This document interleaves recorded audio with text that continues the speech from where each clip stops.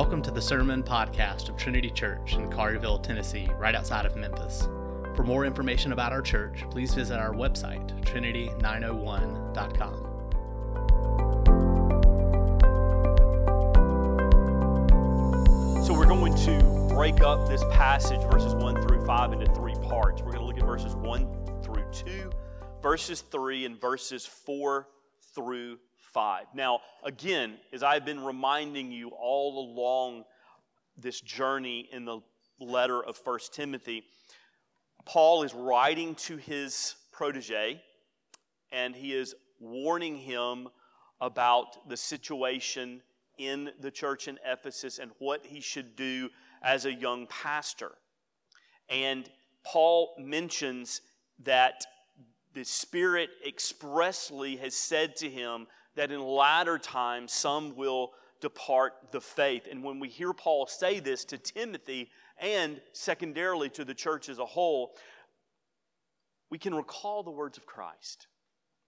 Matthew 24, 10 through 11 says, "And then many will fall away," notice Paul uses the same language, "and betray one another and hate one another, and many false prophets will arise and lead many astray." Jesus has told his disciples, he's told his followers, this is going to be the reality when I ascend into heaven. It is going to be a troublesome time. False teachers will be like wolves who will prey on the sheep. Paul is saying the same thing to Timothy. Now, if you remember from Acts, Paul planted the church in Ephesus, and Paul left them. And when he left, he had a special message for the elders that he had put in place in this church. And so in Acts 20:28, Paul says, "Pay a careful attention to yourselves and to all the flock in which the Holy Spirit has made you overseers to care for the church of God, which he obtained with his own blood." Paul is saying, guys, pay careful attention to this church, to this new church, to these people, because false teachers are going to come into your midst, and they are going to cause problems, and they are going to cause issues, and they are going to cause trouble. Now, Paul goes on to say in this passage that the heretical teaching, the false teaching, is undergirded by demonic influence. That's a challenging thing for us in modern society in the year 2023. But the reality of Scripture, the truth of Scripture, is that there is demonic influence in this world that is causing great issues and causing great problems. We know that because of the resurrection of Jesus Christ from the dead, that Satan has been conquered, that the kingdom is coming, although not here yet in all its fullness. And so he is limited in the destruction and the chaos that he can cause. But the truth of the matter is, according to the Word, that this is something we should be mindful of and something that we should be aware of and cautious of as God's people in the church. That this is what is behind this false teaching that has arisen in this church plant in Ephesus, that is leading people astray, that is causing Paul to write this letter and to warn Timothy, to prepare Timothy, and to give guidance and instruction to the people in this city. And notice in verse 2 that their consciences have been seared. Their hearts have been hardened to deception. That they have bought into the lies and that they are unable to see the error of their ways. Which is a reminder to us of the dangerous nature of sin and how it's a slippery slope, and that we should guard our own hearts according to the Word of God, that we should strive to be holy just as Jesus is holy, that we should strive to be obedient to His Word, that we should call on the Holy Spirit, protect me, guide me, watch over me, help me to live a life that is according to Your Word and pleasing to Jesus. Do not allow me to slowly drown because of sin. Help me to put to death the sin that is in my life. I've said it many times. It's one of the things that I love about gathering for worship on the Lord's Day. It's one of the things that really excites my soul on Sunday mornings, is that I come to this place and I come into the presence of Jesus and I stand before the throne of grace and I open up my heart to Him and I plead before Him and ask Him to forgive me of my sins. Do not let my conscience be seared. Do not let me fall into sinful traps. Do not allow me to lead a life of sin. I admit my failures. I admit my transgressions. I proclaim to You my disobedience. Forgive me. And then, knowing the hope of the gospel that belongs to the people of Jesus, that He puts His arm around us and He says, you're mine, I love you, I accept you. Because of what I have done, you have been made right. Paul is saying, be aware. Be aware of false teachers. Be aware of the falsity that can exist in your own heart and in your own life. Verse 3. Notice it says, who forbid marriage and require abstinence. What's going on in Ephesus? What is the false teaching? What is the issue? What is the problem? One, abstinence from sex. Secondly, vegetarianism. Probably caught you a little bit off guard. Well, we know according to Romans 14:2 and 21 and 1 Corinthians 8:13 that this is the problem. That these ascetics who exist within the life of the church in Ephesus are saying that these things are not good for you. And you should abstain from them. You want to be holy, you want to be a true believer, then don't do this. You are responsible for your own spiritual standing, your own spiritual state. This is, many scholars say, an early form of a heresy that plagued the church, the early church, called Gnosticism. That we're seeing it in its infant form, where the body is considered evil and problematic, and that the soul, attaining a higher spiritual state, is what you should be achieving. Dr. Philip Ryken, who has a wonderful commentary on 1 Timothy, this is what he says about this verse. By forbidding marriage and changing their diet, some members of the Ephesian church were denying the pleasures of sex and food, and at the same time saying that physical self-denial was essential to a person standing before God. This is a heresy. This is heretical. It's false teaching. Our theological tradition that's grounded in the orthodoxy of Scripture says that our right standing is completely and entirely based on works, but not our work, the work of Jesus on the cross. That He has done all the work in order to save us, to redeem us, to reclaim us, and that the way into the presence of the Father is by following after our older brother Jesus, and that's the only the only chance that we have. So verses 4 and 5. For everything created by God is good, and nothing is to be rejected if it is received with thanksgiving, for it is made holy by the word of God and prayer. Paul is reminding Timothy, he's reminding the church in Ephesus that everything that God has created is good. Now, I can hear you putting on the brakes in your mind, because you are thinking there are many things that are not good. There are many things that are harmful. There are many things that cause issues and problems. And it's our sinful nature that corrupts what God meant for good. Now, let me give you an example. Noah and his family enter the ark, and they make it through the storms, through the flood.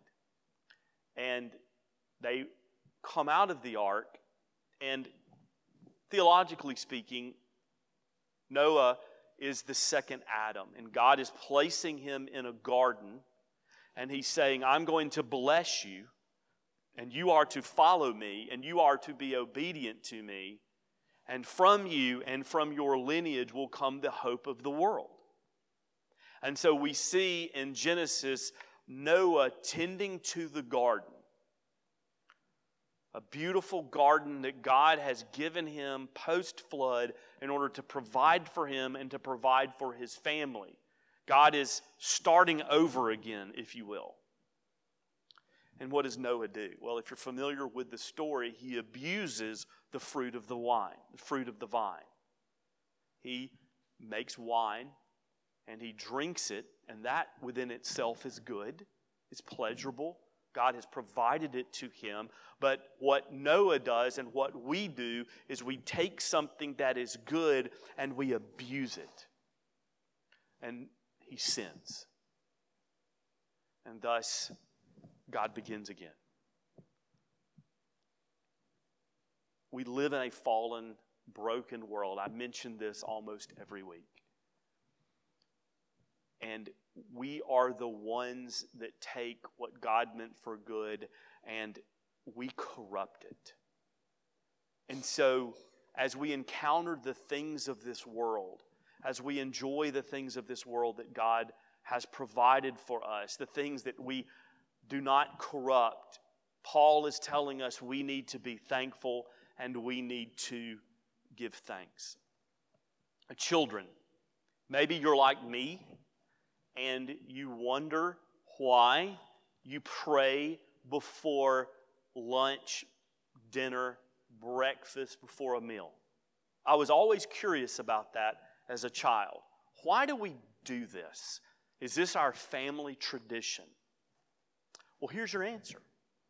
That Paul is saying that when we receive food, that we are to give thanks. And this is something that is consistent with what all of the Bible says.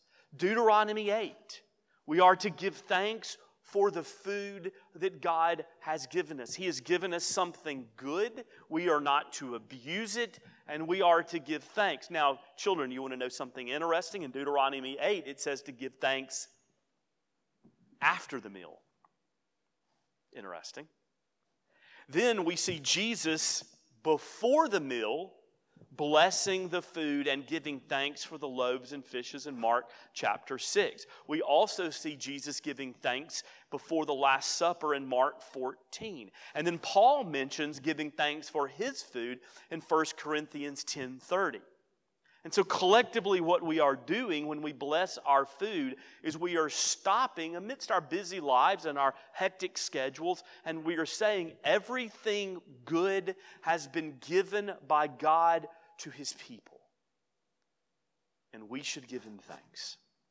We should be thankful not only for our salvation, but all that He has given us. And Lord, help us not to abuse it. So, we've looked at verses 1 through 5. It's, in essence, a running commentary of this passage for you. And now, I want us to go to seminary.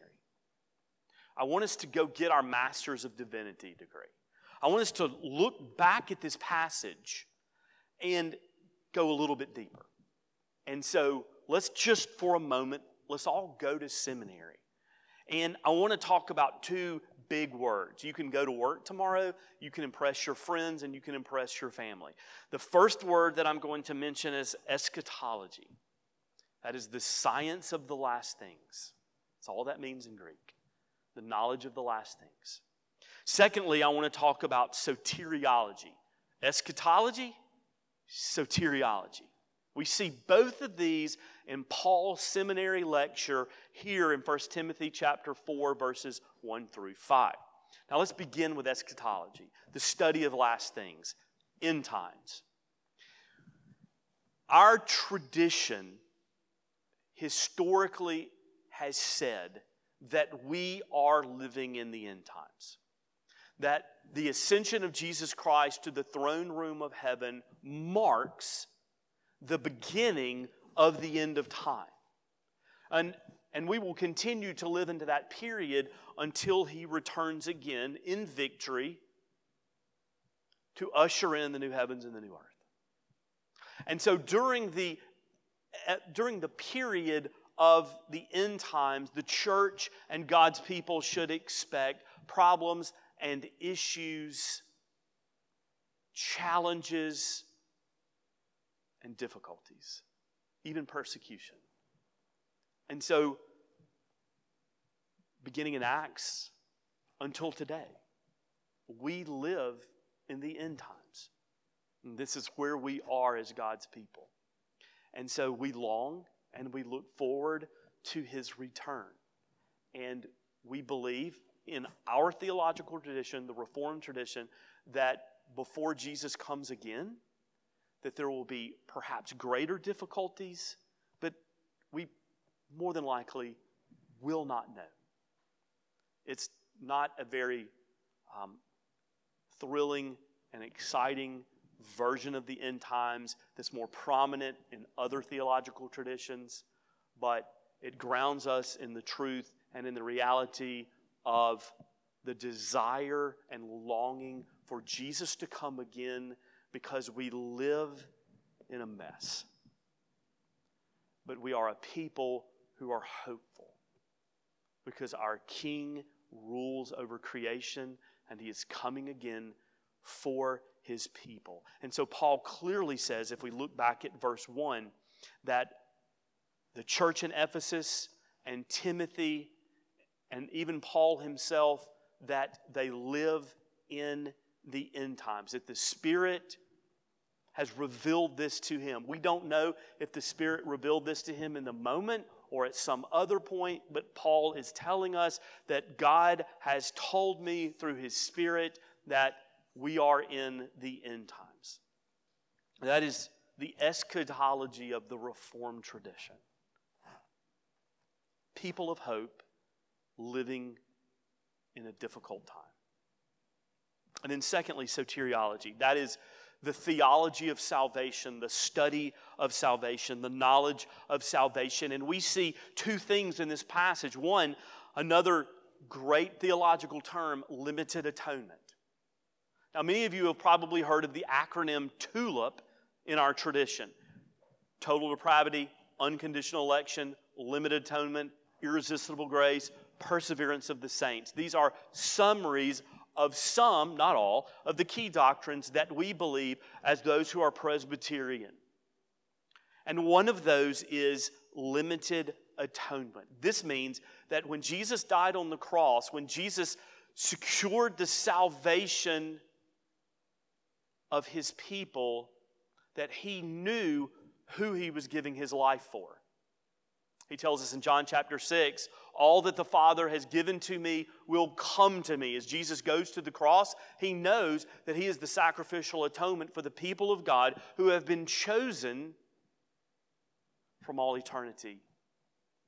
He is our sacrifice, that He is our Redeemer, that this salvation is not for the whole world and for whoever might believe in Him, that this salvation is for God's people through all of the ages, tribe, tongues, and nations, that He is giving His life for His people, that the atonement is limited in the sense that it belongs to them, that it was a rescue mission that He was undertaking on behalf of the Father to redeem us from sin and from death and from misery. And so in this passage, we see this description of limited atonement in that Jesus perfectly gives His life as the sacrificial lamb to save us. There is nothing we can do to further our salvation. There is nothing that we can do to save ourselves. That if we think that we can, then we are claiming Savior status for ourselves. And so the mistake that's been made in Ephesus, what the false teachers are proclaiming, is that they can improve their right standing with God by doing these things. And Paul is saying that is foolishness, that is heretical, that is false teaching. Christ has done it all. Christ has accomplished the salvation of His people. You are not a little Savior. You are not your own God. You cannot contribute to your own redemption. You have to fully trust in Him and what He has accomplished. And then secondly, the perseverance of the saints, another aspect of soteriology that we see here. Paul mentions seared consciences, false teaching, people who have seemingly fallen away from the faith. And so it begs the question, can you become a Christian, a true believer in Jesus? Can you trust in Him with all your heart? A work that is brought upon you by the Holy Spirit. It's God choosing you, God loving you, God sending the Holy Spirit to apply the benefits of Christ to your life, bringing you to life, enabling you to see, enabling you to hear, giving you a new heart. It's all from God from the first to the last. And so when you read this passage and you think about those who are fallen away, it begs the question, if you are a true believer, can you leave the faith? And what our theology says, what our soteriology says, is no. That if you belong to Christ, that if you are in His grip, you will never fall away. That He will save you, and He will save you completely. That the Holy Spirit will protect you and guide you until the end of your days. And that you will be ushered into the throne room of grace to praise your Savior forever and ever and ever. He has you. Jesus is saying to you, I've got this. Trust in me. We would say, doctrinally speaking, if someone has proclaimed the faith and they walk away, that they were never believers to begin with in the first place. That God saves, and He saves ultimately. That Jesus is perfect in His life and His death and His resurrection and His salvation.